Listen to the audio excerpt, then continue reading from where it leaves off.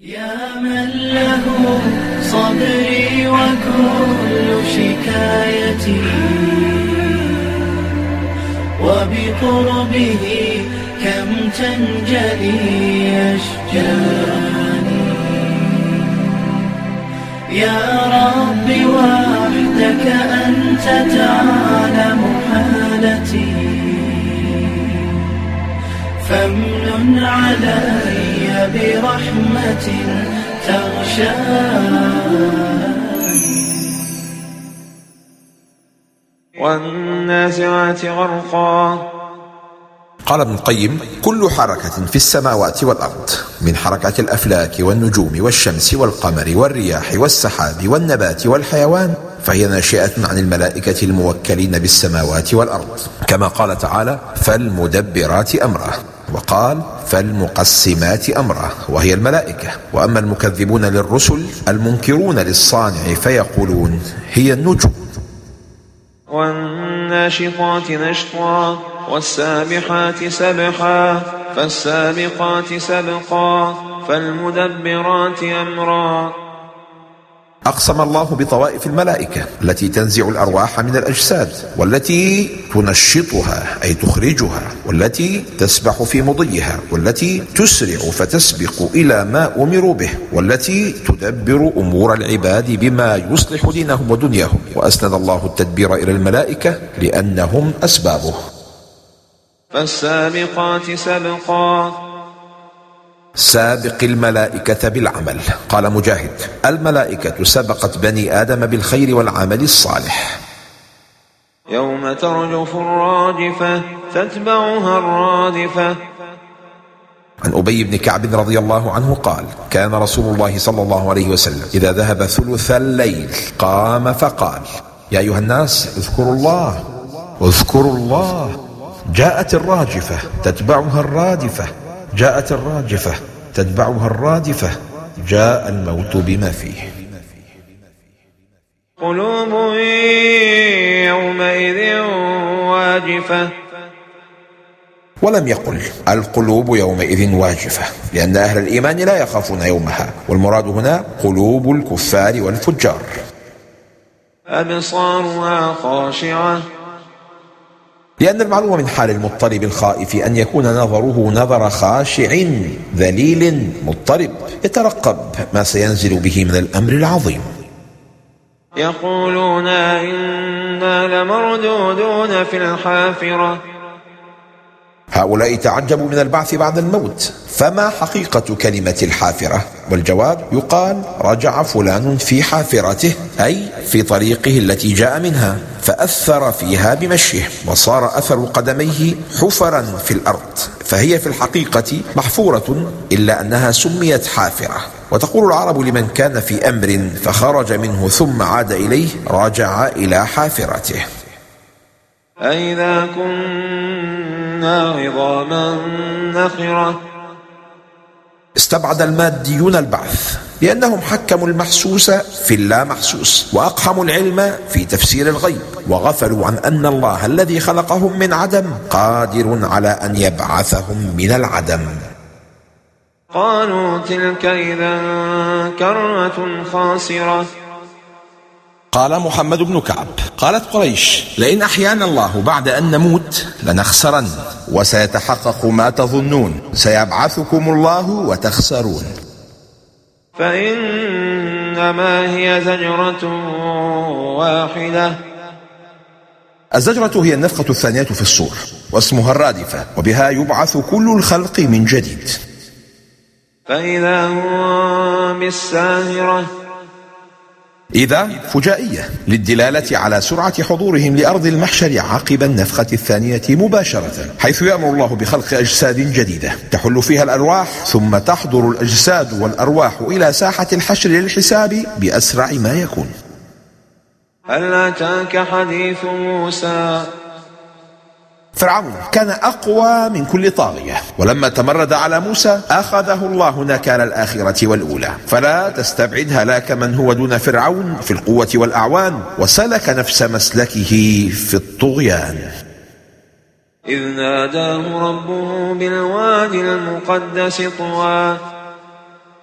المقدس المطهر، والمراد به التطهير المعنوي، وهو التشريف والتبريك لأجل ما نزل فيه من كلام الله دون وساطة ملك إلى موسى عليه السلام، وهذا تقديس خاص. وطوى اسم مكان، ولعله نوع من الأودية يشبه البئر المطوية. اذهب إلى فرعون إنه طغى. من رحمة الرحمن أن أرسل إلى رأس الطغيان من يدعوه إلى الإيمان، ولم يعاجله بعذابه لأنه حليم ذو إمهال. فقل هل لك إلى أن تزكى. ما أجمل أسلوب الداعية في خطابه. تعلموا من موسى وهو يخاطب أشد الناس عداوة له. إذا كان شأن مخاطبة أعداء الله ومن ادعى الألوهية بالرفق واللين، فكيف بخطاب أخيك المسلم؟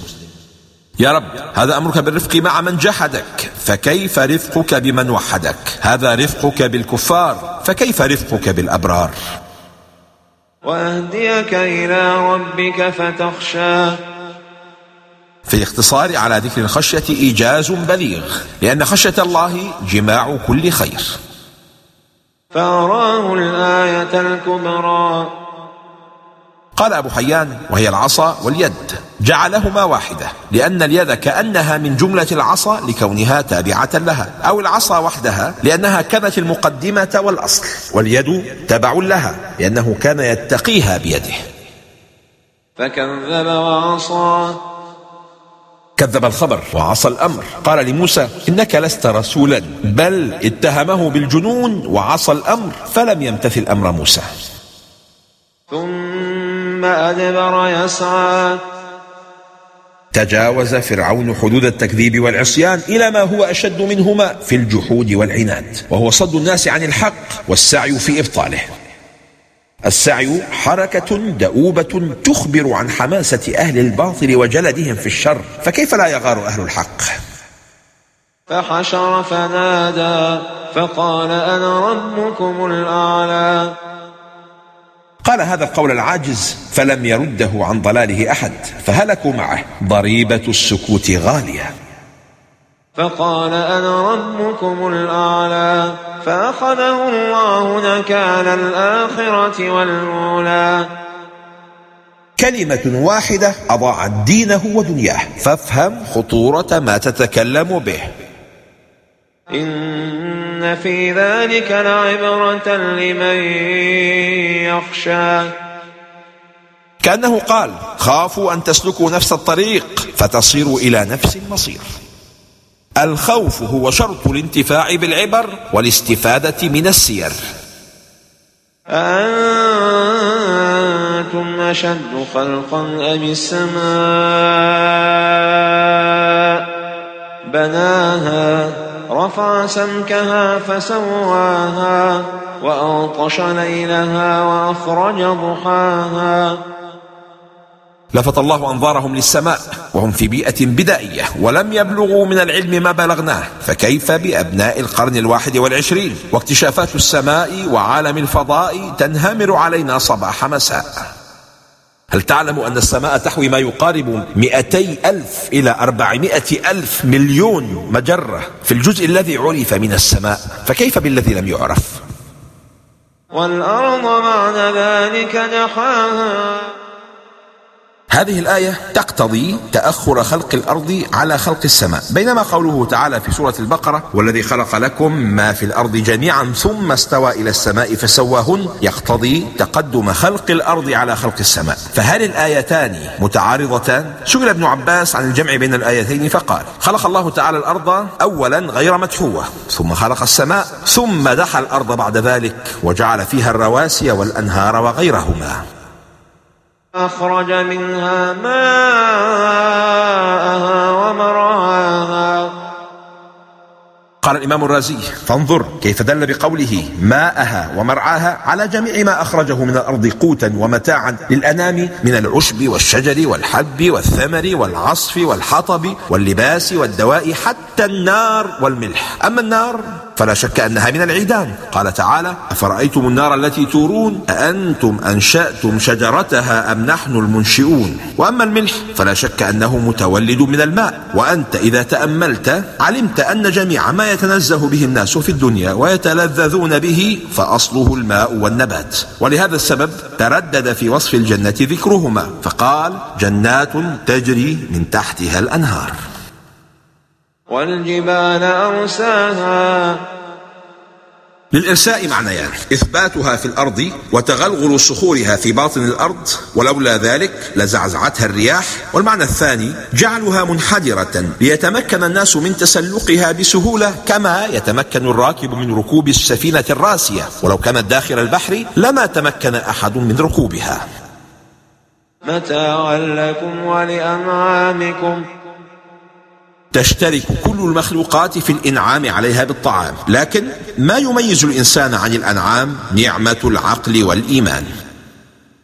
فإذا جاءت الطامة الكبرى إنها القيامة، وسميت بذلك لأنها تطم على كل شيء لعظم أهوالها، فالمصيبة بحق مصيبة الآخرة، ومن نجا منها فهو المعافى بحق. يوم يتذكر الإنسان ما سعى. أعمال نسيت لكن أحصيت، وغدا إما تسر وإما تضر. وبرزت الجحيم لمن يرى. قال الشوكاني: والظاهر أنها تبرز لكل راء، فأما المؤمن فيعرف برؤيتها قدر نعمة الله عليه بالسلامة منها، وأما الكافر فيزداد غما إلى غمه وحسرة إلى حسرته. في حديث مسلم عن ابن مسعود مرفوعا: يؤتى بجهنم يومئذ لها 70,000 زمام، مع كل زمام 70,000 ملك يجرونها. فأما من طغى وآثر الحياة الدنيا. قدم الطغيان على إثار الحياة الدنيا لأن الطغيان سبب أساسي لإثار الدنيا على الآخرة. قال ابن عاشور: مناط الذم في إيثار الحياة الدنيا هو إيثارها على الآخرة، فأما الأخذ بحظوظ الحياة الدنيا التي لا يفيت الأخذ بها حظوظ الآخرة فذلك غير مذموم، وهو مقام كثير من عباد الله الصالحين. فإن الجحيم هي المأوى. أنت دوما في مفترق طرق، لا تؤثر النوم على الصلاة، ولا اللغو على القرآن، ولا الرشوة والربا على أكل الحلال، ولا الخبيث على الطيب، ولا ما يأكله الدود على جنات الخلود، وإلا فإن الجحيم هي المأوى. وأما من خاف مقام ربه ونهى النفس عن الهوى. أفضل أدوية العشق والهوى الخوف من الله، يخاف غدا مقامه بين يدي الله للحساب فينتهي عن السيئات ويصبر عن الشهوات. إذا أردت الصواب فانظر هواك فخالفه. قال عمران المرتلي: فخالف هواها واعصها، إن من يطع هوى نفسه تنزع به كل منزع، ومن يطع النفس اللجوجة ترده وترمي به في مصرع أي مصرع. فإن الجنة هي المأوى. هذه الجنة يدركها العبد قبل موته، نعم قبل موته، وذلك إذا حضر الأجل ودعت الملائكة نفسه للخروج: اخرجي أيتها النفس المطمئنة، اخرجي إلى روح وريحان ورب عنك غير غضبان. يسألونك عن الساعة أيان مرساها. رحلة حياتك المضطربة بالأحداث والأحوال المتغيرة لا بد أن ترسو يوما على ساحل الآخرة. السؤال عن الساعة نوعان: سؤال استبعاد وهذا كفر، وسؤال استعداد وهذا لا بأس به. عن أنس بن مالك رضي الله عنه أن رجلا سأل النبي صلى الله عليه وسلم: متى الساعة يا رسول الله؟ قال: ما أعددت لها؟ قال: ما أعددت لها من كثير صلاة ولا صوم ولا صدقة، ولكني أحب الله ورسوله. فقال صلى الله عليه وسلم: أنت مع من أحببت، أبشروا. فيما أنت من ذكراها.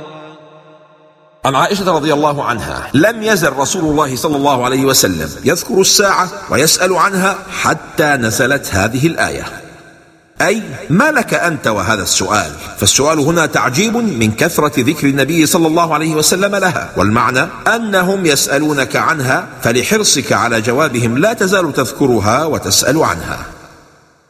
إلى ربك منتهاها، أي إلى ربك علم منتهاها، وليس أمر الساعة إليك، فأنت لا تعلم إلا ما أذن الله لك بعلمه ولم يأذن لك بذلك. إنما أنت منذر من يخشاها، لا تحتاج لتعلم كل العلم لتقوم بالدعوة والإنذار، ولذا يشملك الأمر النبوي: بلغوا عني ولو آية. تزداد ضرورة الإنذار إذا لم يكن العلم بوقت قيام الساعة حاصلا. كأنهم يوم يرونها لم يلبثوا إلا عشية أو ضحاها. هذه الدنيا ليست إلا غدوة أو روحة، فكيف لا تصبر على شدتها؟ أو كيف يغتر عاقل بلذتها؟